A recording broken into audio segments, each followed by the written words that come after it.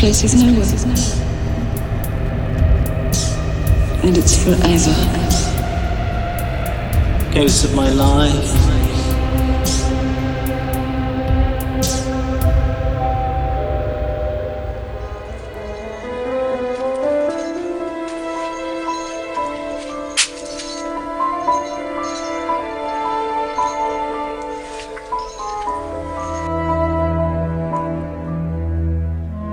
I don't think even Toby Esterhazy's people would follow us here. The food's well below the standard they've come to expect. So, Carla's fireproof. He can't be bought and he can't be beaten. Not fireproof, because he's a fanatic. I may have behaved like a soft dolt, the very archetype of a flabby Western liberal, but I'd rather be my kind of fool than his. One day, that lack of moderation will be Carla's downfall.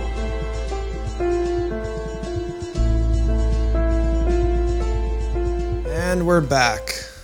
Another episode of Lost Futures, a Mark Fisher podcast. And I'm Stephen Klett, and I'm Marlo. And we're here talking about espionage, or the TV show, movie, book, Tinker, Tailor, Soldier, Spy. What have you got to say about this, Marlo? Yeah, so this chapter, I guess it's an article he wrote for Film Quarterly. Film Quarterly in 2011. The Film Quarterly. If you want to read a periodical about Film Quarterly. Yep. One that comes out 4 times a year. And it's the second section of The chapter 1. Return to the 70s. So, and why are we talking about it as a return to the 70s? Because it takes place in the 70s. Yes, Tinker, Tailor, Soldier, Spy was a book written by famous spy novelist John le Carre, 1974. It's actually a pseudonym. His real name is David John Moore Cornwell, because he couldn't use his name because he was an MI6 agent, and they don't allow it, so he had to write under a pseudonym. And the context to this is that he was unceremoniously removed from MI6 in 1964 as the result of a famous double agent within MI6. Yeah, so famously in the 60s, I forget his name. Kim Philby. Yeah, so that guy was absolutely working for the Soviets while a high-ranking agent in MI6, and very much feeding information to the Soviets, all the while also giving intelligence that seemed good to the British to convince them that he was a valuable asset and he had good contacts. So then le Carre basically decided to write a whole book about why he's been wronged by everyone. Well, he wrote a whole series of books. This is one of many Smiley novels that he wrote, but this is his most famous because it was turned into a very famous BBC series. But before we get into that, what is the story? The story is there's a mole in the MI6. There's a guy working for the Russians in MI6. George Smiley was caught up as part of an operation that ended up failing because of this mole, which led to Smiley's unceremonious resignation. And then later, the MI6 or a section of it gets intelligence they feel is actually good to confirm that the mole does in fact exist. So they go to George Smiley and they're like, Smiley, we need you to catch the mole, but you're going to kind of be working outside of MI6 to do so. And Tinker, Tailor, Soldier, Spy is a nursery rhyme. And also, it's the code name for the 4 most likely suspects of being the mole. And the show, and I believe also the book, is very much structured around him interviewing each of these individuals one at a time, getting 4 different stories, also interviewing like another guy just for fun. And, just a lot of talking in hotel rooms. And then he gets, like, all the stories, and then he figures it out. In the movie, they did less of the interviews because they were literally an hour-long episode apiece in the show. And they did less of that in the movie, and it was more just kind of moving the beats of the story along. Yeah, so to go over the beats in the show, movie, and novel, one of the MI6 agents is sent undercover into Hungary, into Budapest, to talk to a general that supposedly has information about who the mole is. But it was a setup by the mole. But it was a setup by the mole, and that guy ends up getting shot in the back. Yes. And George Smiley was his name was on some of the paperwork, and they're like, Smiley, this fuck up's on you, you're out. Yeah, so everyone is under suspicion, and everyone is, like, the whole organization ends up taking a huge PR hit because of this. And George Smiley gets pushed out along with Control, who is the head of this organization, which is called the Circus, but also it's, just MI6. MI6. That's the other thing about it, is there's a lot of jargon that was kind of invented. Yeah. Famously, this is where the term mole comes from to mean that. Mole, scalp hunters. Okay, yeah, but no one knows what that is. Mole is the one that we... The Circus, because it ends up being a name for the hectic world of espionage. Right, yeah, and it's always the cutesy little names they give to their organizations. He also coined phrases like treasure or chicken feed for the information that's fed to the... Right, like, the mole is giving chicken feed to... and they think it's treasure, and they use this constantly throughout the book, and, it kind of gives, as Fisher says, a world that's lived in, it's world building, kind of. So that's the story that this is all about. It was originally in 74 a novel, then it became a BBC series, then it was made a movie in 2011. Right. The BBC series also was from, 79-ish? Yeah, 79, 80. Yeah, so now Mark Fisher is writing for famed periodical Film Quarterly about this movie that just came out. So he starts out very explicitly, I noticed, hauntologically, in kind of a structural, this is how you give a hauntological critique kind of way. He says... The ghost that most insistently refuses to be exorcised, this being the ghost that is haunting this film that just came out, is the 1979 BBC version, rightly remembered as one of the greatest ever British television series. And he also says the enigma of Smiley's appeal, which we'll get into, is one of the many specters that haunts the movie version as well. So he's looking at this movie as being haunted specifically by, number one, the enigmatic way that Smiley is as a character in his scene, and number two, by the TV version that everyone's obviously thinking about if you're British and watching this movie. Yeah, and you mentioned this is setting up almost an explicitly Marxist... Well, I mean, I wouldn't even say... So, I mean, I said dialectical, but I think also hauntology kind of suggests that as well, in the in-betweenness of a ghost being here but not here, and that is what we're looking at, and that being that is a contradiction in many ways. Right.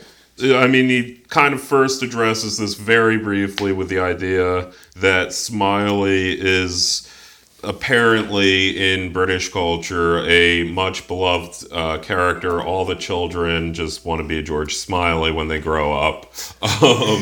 And even according to him, among the left, he's this beloved character. There's something appealing about him, despite the fact, as the quote we played says, he's a self-described liberal, and he works for expressly reactionary organization, MI6. And he also holds what many leftists would consider reactionary positions. Yeah, sure. So that's kind of the questions that Fisher opens this up with. Right out identifies he liked the pacing of the TV show better than the movie, which is, of course, partly due to the economy of time that exists in a 2-hour movie versus a 6-hour show.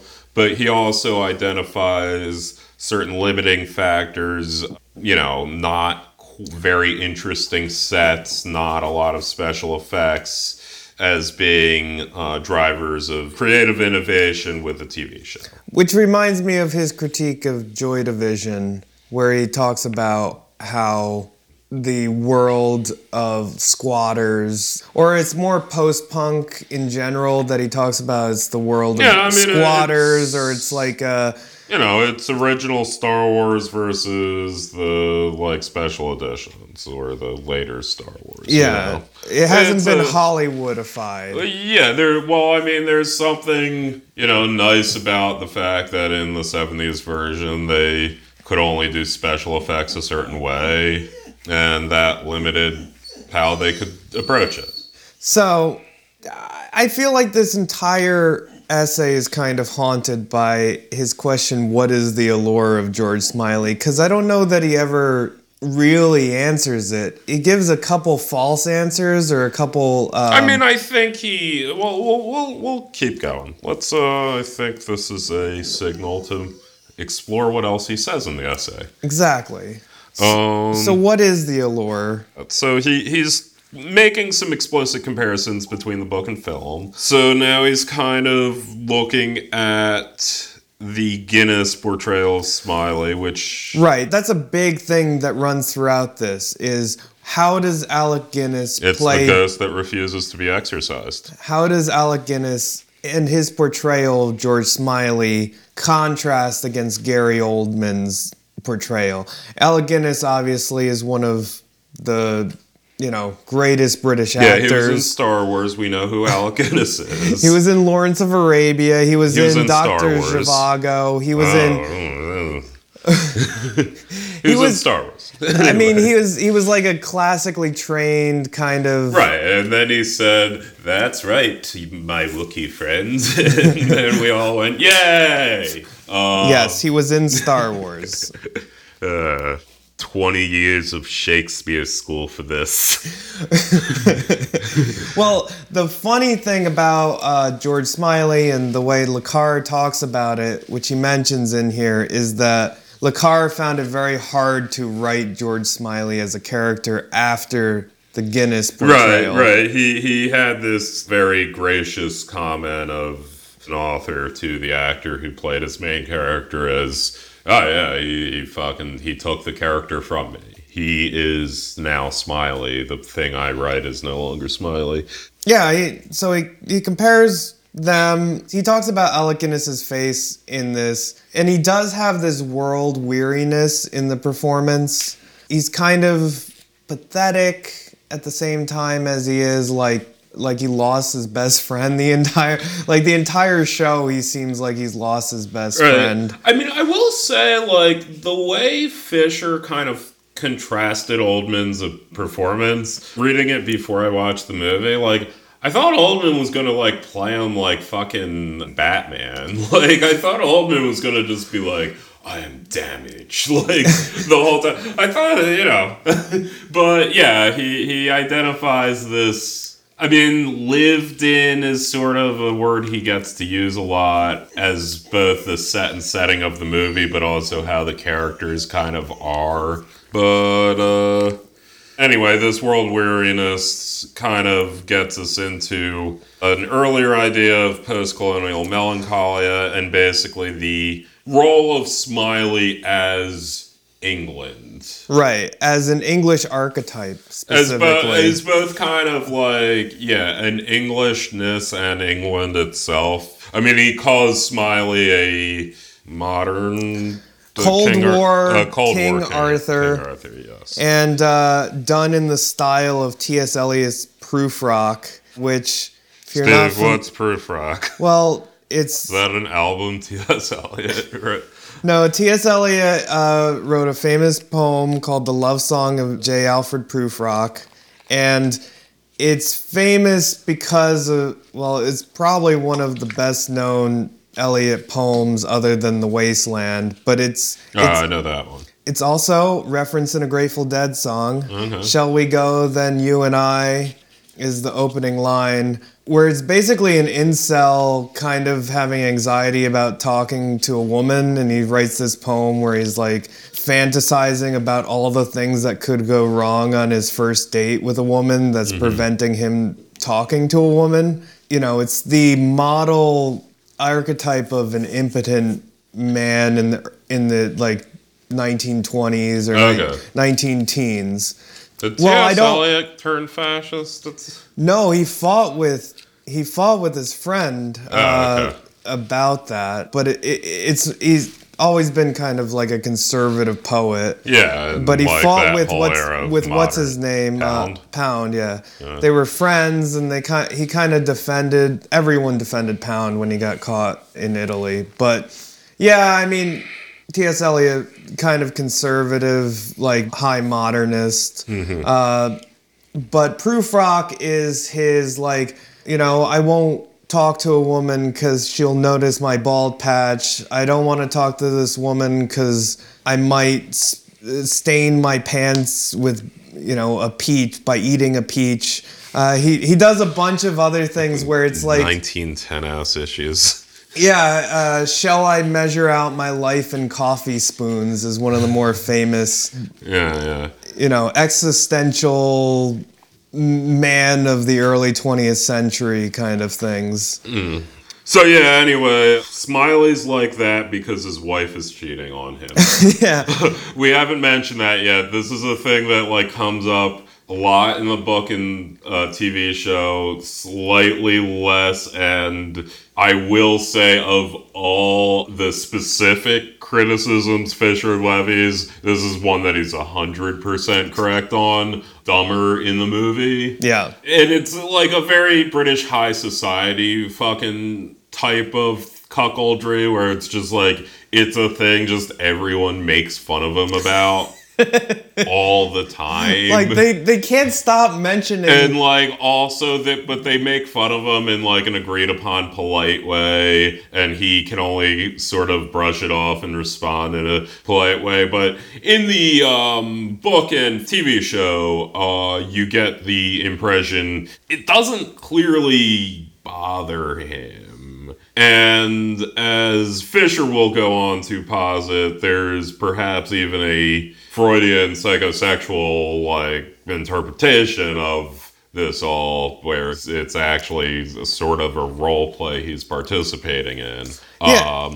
But yeah, I mean, in the book and film, it's like one of those things where the main issue is it just loses him respect to other men. It's not really a big deal that he specifically feels enough for his wife to feel betrayed by her. Okay, so this gets into the stuff that's lost from the novel. Okay.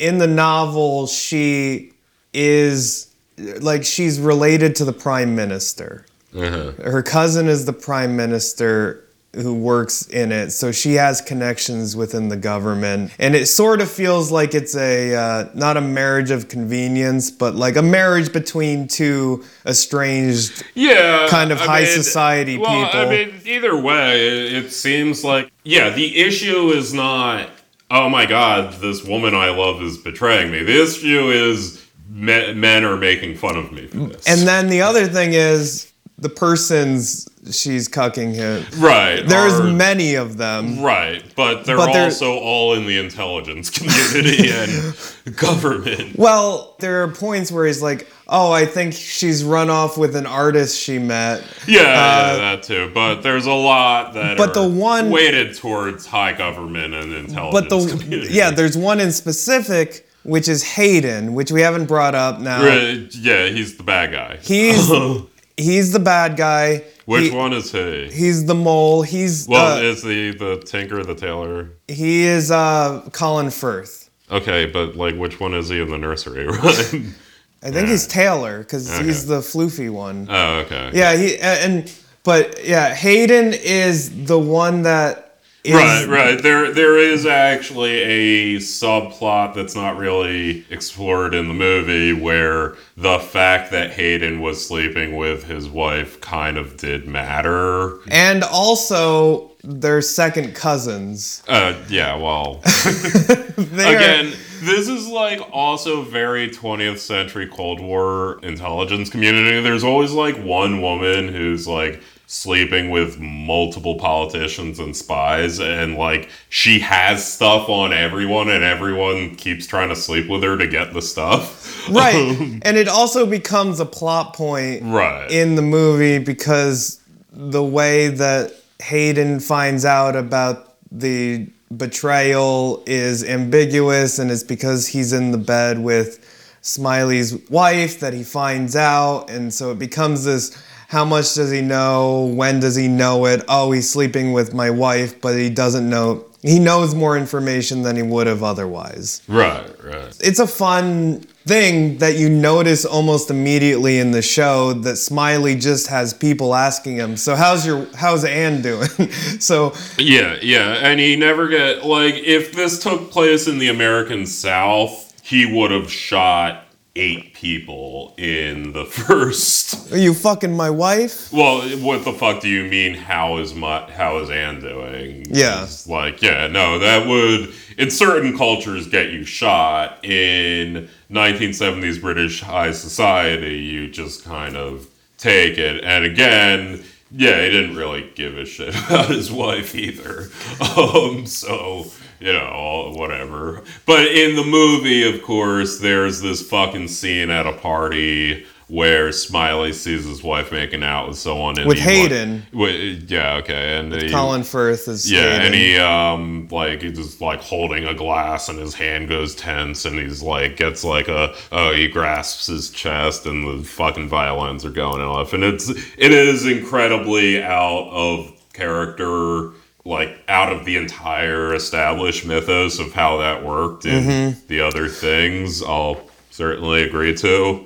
Well, we jumped around. We did jump around. He kind of jumps around too. We, if anything, stayed on a topic. Right here's the quote. More troublingly, to suggest that Smiley would straightforwardly feel pain when confronted with Anne's infidelities is to betray the very idea that he is masochistic. But he gets into this initially with sexuality and a queerness about Smiley in the TV show and the book, which doesn't come through in the movie. Right, and to be clear, he is not using queer here to mean he believes Smiley is gay-coded. Which is more Hayden, the bad guy. I mean, Hayden is gay. Like, Hayden is fucking he's the one that's fucking his wife, though. Right. He's a bisexual man. He's British high society gay. Like, Hayden is absolutely more or less stated to be bisexual. Flamboyantly polysexual. He's also depicted in the book and in the show as explicitly very communist. Like, he got into reading Marx and ideologically far more explicitly saying, the Western society is degenerating and I need to be on the side of the Soviets because their the worldview movie, is... it was really left at this one heavily implied homosexual relationship he had with the man who got shot in Hungary. Right. Yeah, it wasn't really explained why he was doing anything. So he is not saying that Smiley is gay-coded. He's saying the whole thing is this odd sexual play that he kind of in a almost married to the job sort of way, but his real relationship is this relationship he has with MI6 and England and for Queen and Country, James. Post-colonialism and all these other things. That's the thing we haven't talked about yet. And he identifies it as sadomasochistic, sadistic in the sense that his job entails doing inhuman acts as a spy, masochistic in the form that his wife is cucking him and everyone makes fun of him, and also he's constantly on the outside even when he's not on the outside. He's getting forced out of his position. He's still doing all the work, but it's never going to pay off. He's fighting for this ideal that's been dead for 30 years at least. The England that he represents and loves is already gone. And that's sort of his masochism. And I think that'll get us into the next section. We'll take a little break and we'll come back at you with our discussion of post-colonialism, the role of the spy, his meeting with Carla, all the good stuff that he does in the second half of this.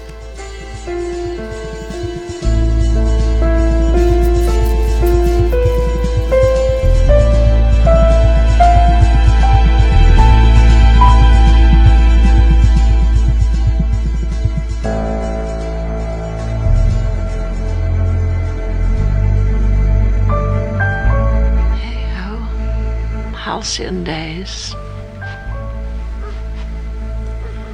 Did I start the landslide, George? You were always dead right, Connie.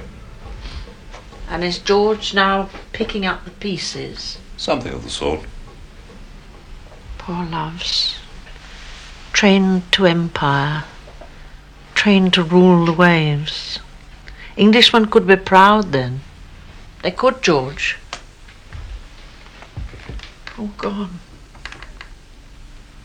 Taken away.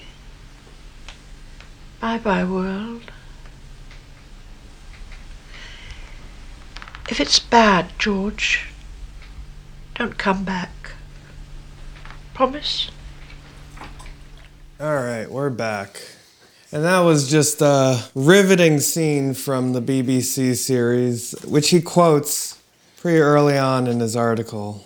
Trained to empire, trained to rule the waves, all gone, all taken away. And I think for this part, since we kind of jumped around, I think we should discuss the kind of ideological things that Fisher talks about, starting with that quote, which he uses as a pretty explicit example of post-colonial melancholia.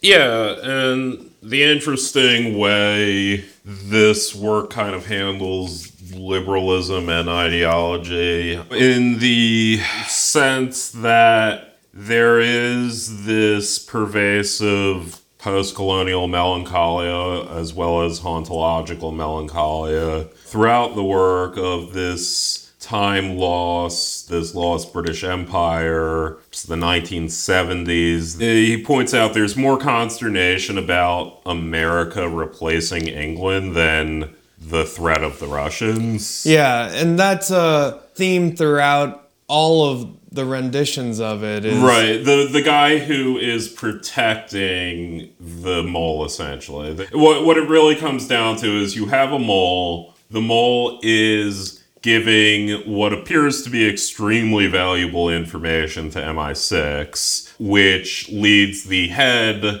of the operations in MI6 to not want to look into the mole. Right. Which is how the mole's able to operate and why anytime anyone looks into the mole, they get quashed. As well as also the mole himself occasionally fucks with things when he's about to get caught. But, that guy is very much depicted as an American file. The Percy Alaline character. So he's one of the secondary bad guys, I guess, and he's very explicitly depicted as an American file. Right, and he is in competition with Control, the old leader, who represents the old guard, the kind of English reserved type who is suspicious that there is a mole to begin with. And as a result of the Hungarian botched operation, which got Jim Trudeau shot in the back, basically there was a coup. And the control was usurped by Percy Alaline.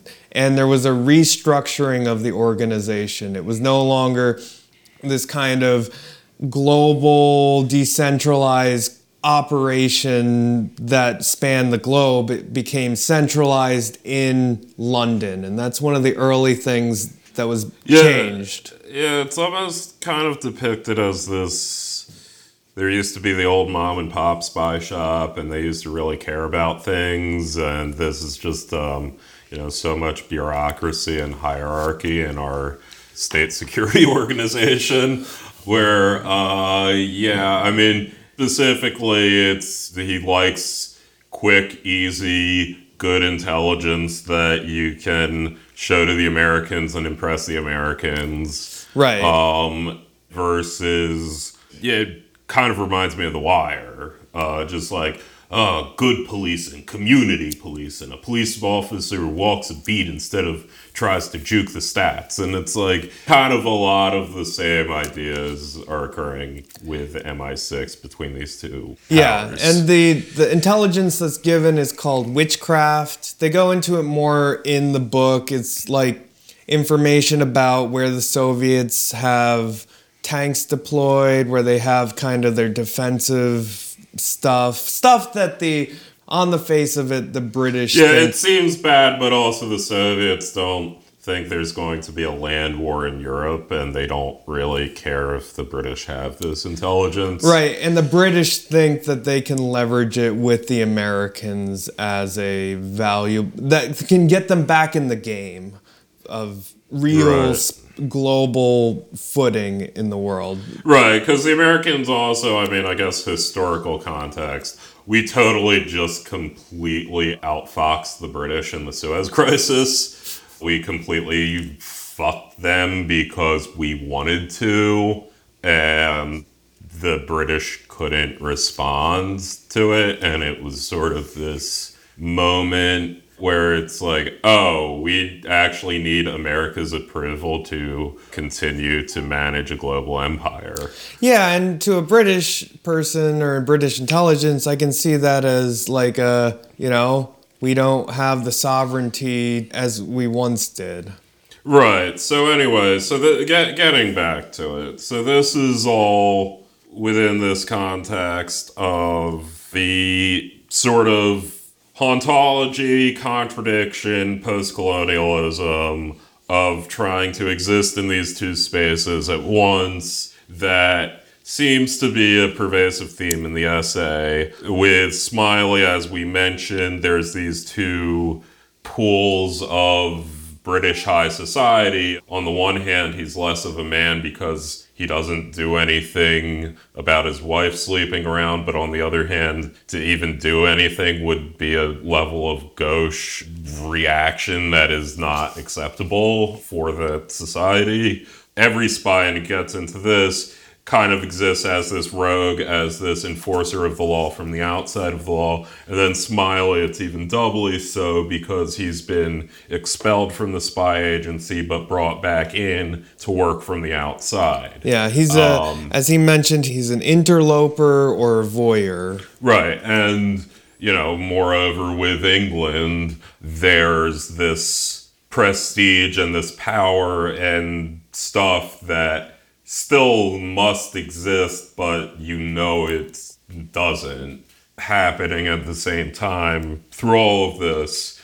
Yeah, it seems like Fisher very much focuses on that as kind of a thing that works with Smiley. Yeah, in the older depictions. He says it's a certain model of Englishness. Right. Which fits within British identity as an appealing, I guess it would get to the allure. Like, the British like to see themselves even the fact that this character, tortures and interrogates people, kind of off camera, he doesn't really do that much shit like that. But he could do all that, but yeah, his wife is embarrassing him. Yeah. There is this one quote from an earlier book by Le Carre. What do you think spies are? Moral philosophers measuring everything they do against the word of God or Karl Marx? They're not. They're just a bunch of seedy, squalid bastards like me. And I always like that quote because it's so foreign now, that there was this Cold War of like ideology. I mean, it's foreign in that I can't imagine anybody really saying that now. I mean, the quote itself is just like, oh yeah, we have to get into the dirt, which is the point that's being made about the spy as the rogue here. He says that the spy becomes a beyond good and evil agent. Right. He can't exist in the normal world. He can't just clock out. It becomes a part of his identity even when he's not working. And you see that especially in the novel, like they don't go into it at all, but the Benedict Cumberbatch character, the young guy who's following Smiley, he starts like, the more he gets into the operation, the more he like distrusts his girlfriend and thinks she's a spy. And like, you know, his whole worldview is colored by this suspicion about everybody's intentions. Well, everything exists in a fringe space in this world. From England's place in the world to the institution of espionage to George Smiley himself. Anyway, within all that, Smiley, being a man of England in the 70s, doesn't see a therapist. Instead, he projects himself upon his arch nemesis. Arch nemesis and wife. Carla is kind of the... Even in the TV show, I feel like mostly off camera. They only show one scene with him. Right. The Russians' version of Smiley, Frowny. In the show, interestingly, he's played by a 1979 Patrick Stewart and does not say a single line of dialogue in the entire one scene that he's in. In the movie, they made the interesting decision that, guess what, Mark Fisher comments on, to have Carla be entirely off camera and have the pivotal scene that's important be described by Smiley to Benedict Cumberbatch. In the show, it flashes back and he's there in Delhi interrogating Patrick Stewart, but... Yeah, so Carla, basically the scene is Carla says literally nothing the entire time, and meanwhile, Smiley starts like trying to deduce this person's character, but ends up talking about himself. Yeah.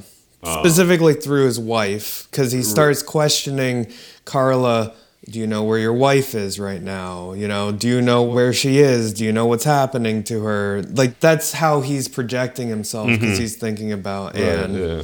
And yeah, this gets into the question that was from the beginning about how communism is synonymous with fanaticism. Right, so this is also the other aspect of ideology that is being questioned here, is the weird irony that on the one hand, this is basically a mourning over the death of meta-narratives. I mean, on the one hand, this is basically saying, man, things were better when Queen and country meant something and the sun never set in the British Empire and a guy could believe in something. On the other hand, whenever anyone in this storyline believes in something, they're a bad guy. Yeah.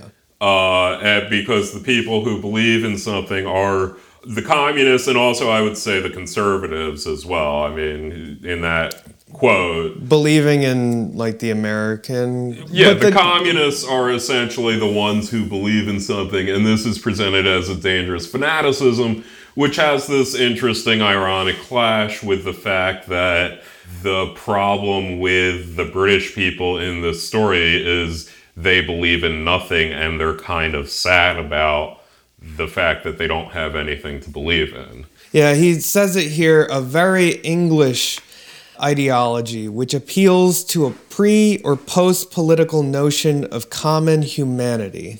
Yet ironically, what Smiley and Carla have in common is their inhumanity, their exile from any sort of normal world of human passions.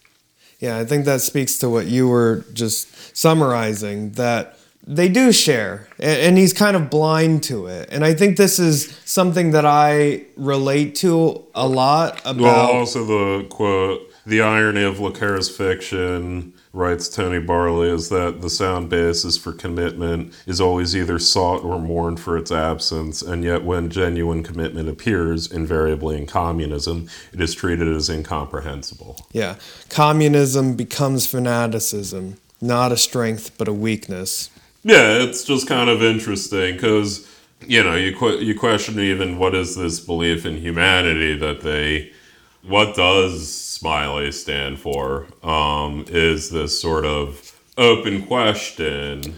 I think he gets to it. I think it's been described, I would say like Zizek would call it pure ideology. There's a general liberal humanitarianism that is... Right, but does he stand for the institutions? Because the institutions keep failing. No, he just seems to be... everything fails around... Anything the structure that he could place his faith into seems to be shown to be inadequate immediately. Yeah, it just seems like vague truth and rationality and reason. Yeah, does he have faith in democracy? Can you watch Tinker Tailor Soldier Spy and say, oh yeah, this shows a faith in liberal democracy? Well, it has a faith in defeating communism. Which is not the same thing. But it doesn't even seem to say what good comes of that because the thing you're defending is 1970s English government, which is terribly corrupt and inadequate. Well, and that's the sort of interesting and postmodern aspect to it, which is that the enemy is internal. The enemy is inside of the institution and that we need to root it out. Well, another area that he contrasts the movie from the series is a triumphant ending in the movie where it was far more somber. In the show. Yeah, in the show. Well, and even in the end of the Smiley's People, the follow-up to it, he talks about this as well. In the next series, after Tinker Tailor Soldier Spy, he gets Patrick Stewart and he gets Carla to come over and defect. Spoiler alert, he defects over. And at the end of that, he basically hates himself. Smiley is full of self-loathing because he, in his eyes, defeated Carla with the same type of underhanded tricks, or even one would call fanaticism, to try to coerce him into coming over. And for that, he has this deep self-loathing, who really won here? We tricked this guy to disavow everything he believed in. Now I hate myself for it. Yeah.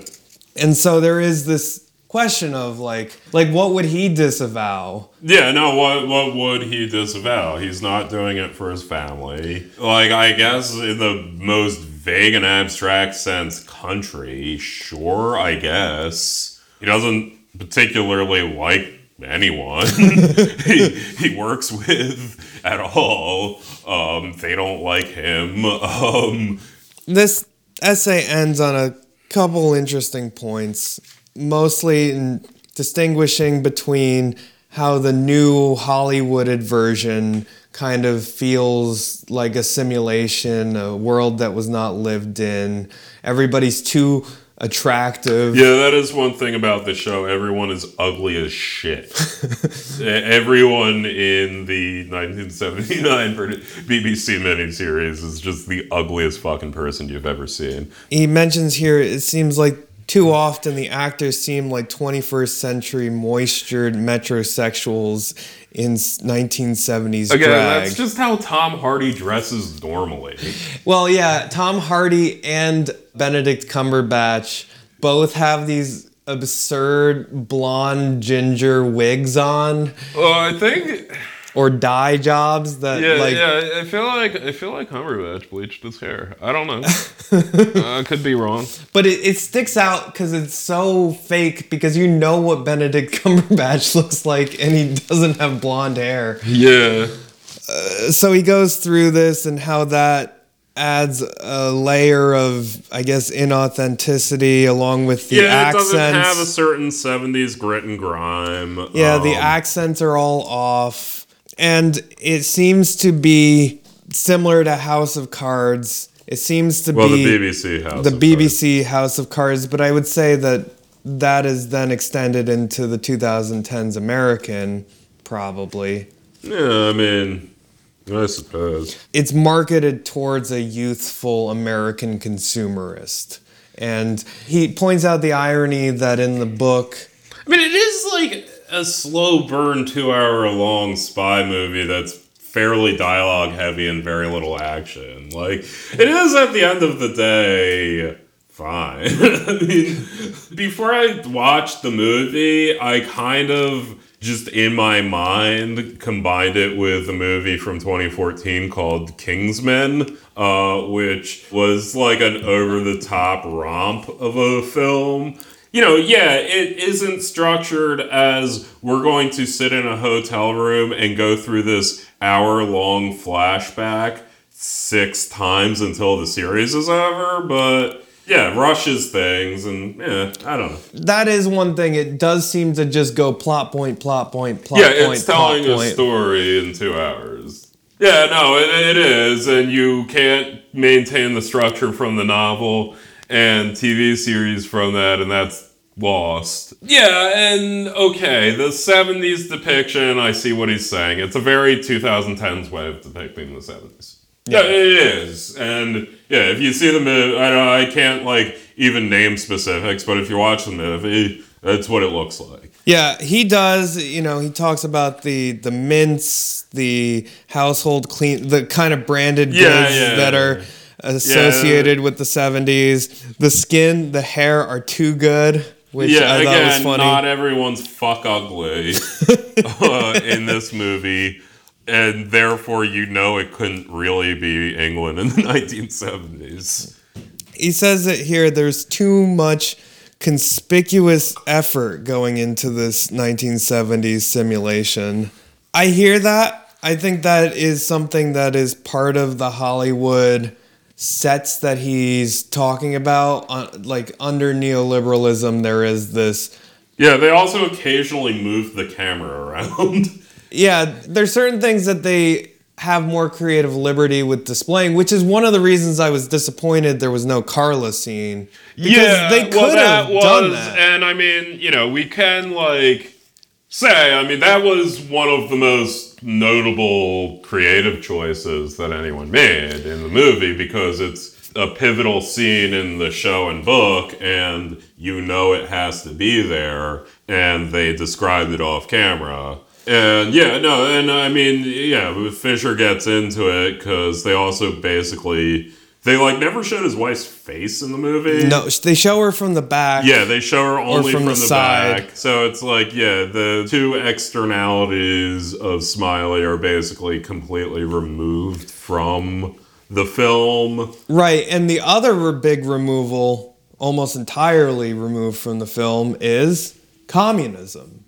Communism plays a huge part in the show, in the book, and it is, as you said, I think it's only mentioned like once or twice. Yeah. And it's, as Mark Fisher says, like an exotic timepiece, like a time period. Right, it's like setting. the Ajax household cleaner and whatnot. Yeah. But also, like, Hayden, you know, the Colin Firth character is explicitly, I mentioned it before, very much invested in the communist project, and he mentions that multiple times. Yeah, that's completely absent in the show. Yeah, in the show, he's like a dyed-in-the-wool, red marks, and they mention that the communist Carla explicitly targets aristocratic, like upper crust people who are dissolute, who have bad relationships with their class status, and so they targeted these upper class people who,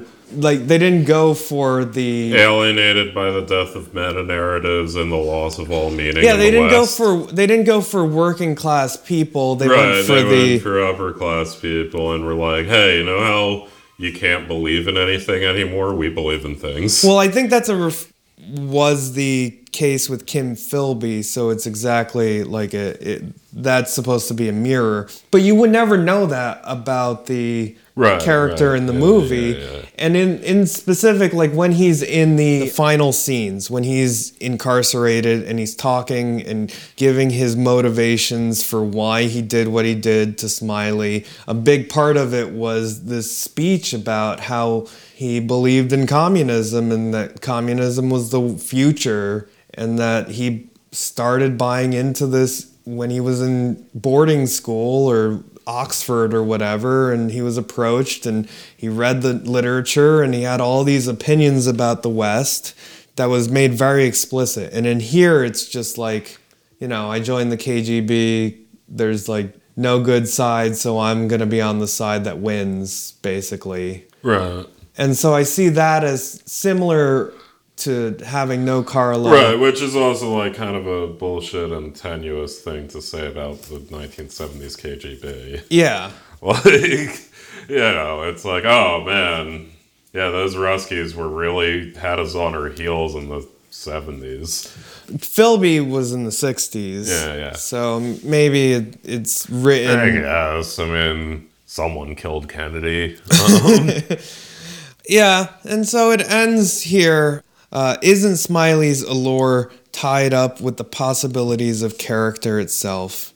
In the 1970s, Smiley showed up all the inadequacies, squalid compromises, and subterranean brutalities of social democracy. Then, Smiley's doubts and his failings prompted us to imagine a better world, even as we struggled to resist Smiley's blankly and perversely comforting avant-garde now.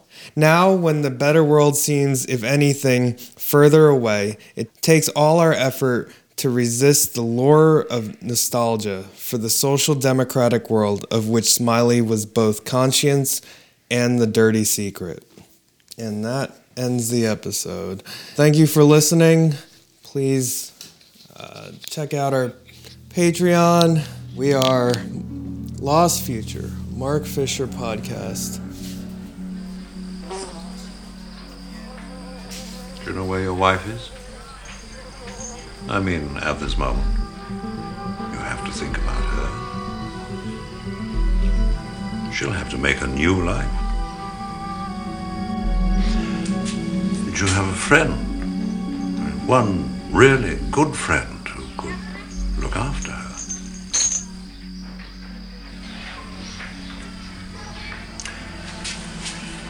Perhaps we could get in touch with her secretly. If you stay with us, we might be able to arrange something in exchange for someone your people have returned. But if you go back, you can do her nothing but harm. She'll be cold-shouldered, suspected. The best she can hope for is to be allowed to see you before you're shot. Another meaningless firing squad.